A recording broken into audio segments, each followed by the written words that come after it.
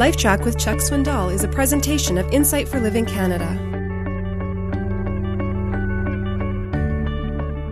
Almost every week I come in contact with people who have been misled, thinking that success depends upon talent or brilliance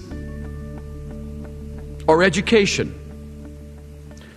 Or you could add to the list, getting the breaks, pulling the right strings, being in the right place at the right time, having a ship come in, enjoying a windfall from an inheritance. You could go on and on. No need to do that. None of those things is correct.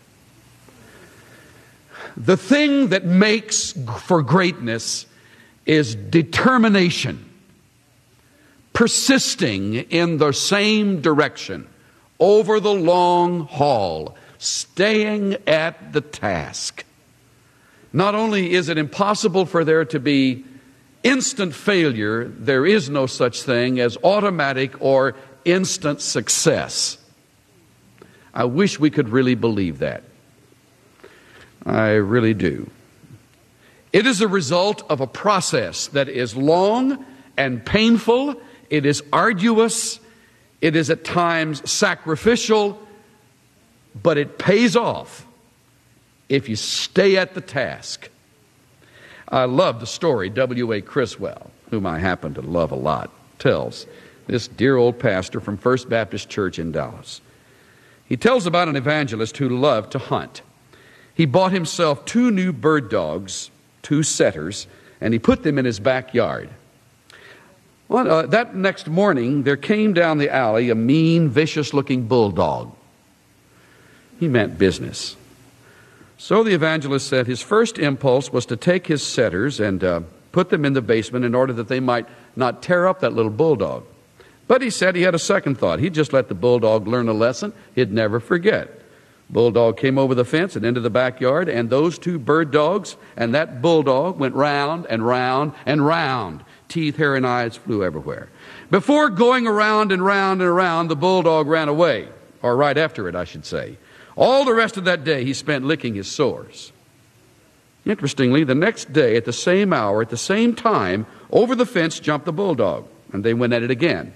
Those 2 bird dogs, he says, beat the stuffing out of that little bulldog and chewed him up. And after a while, he, whimpering, went back and licked his wounds the rest of the day. He said, I thought that would be a sure lesson for that bulldog.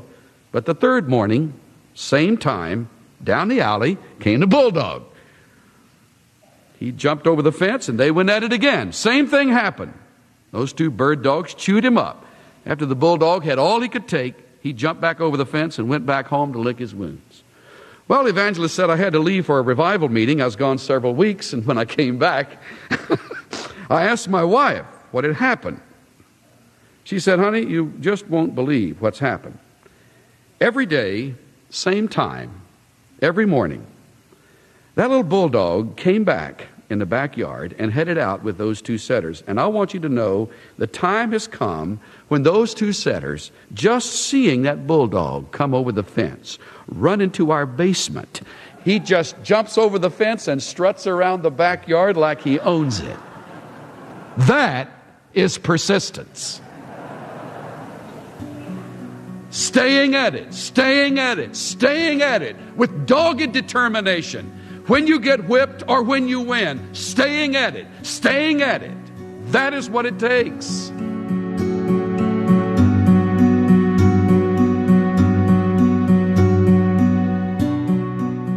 Even when it appears that someone has achieved success overnight, it's usually the result of bulldog perseverance and persistence.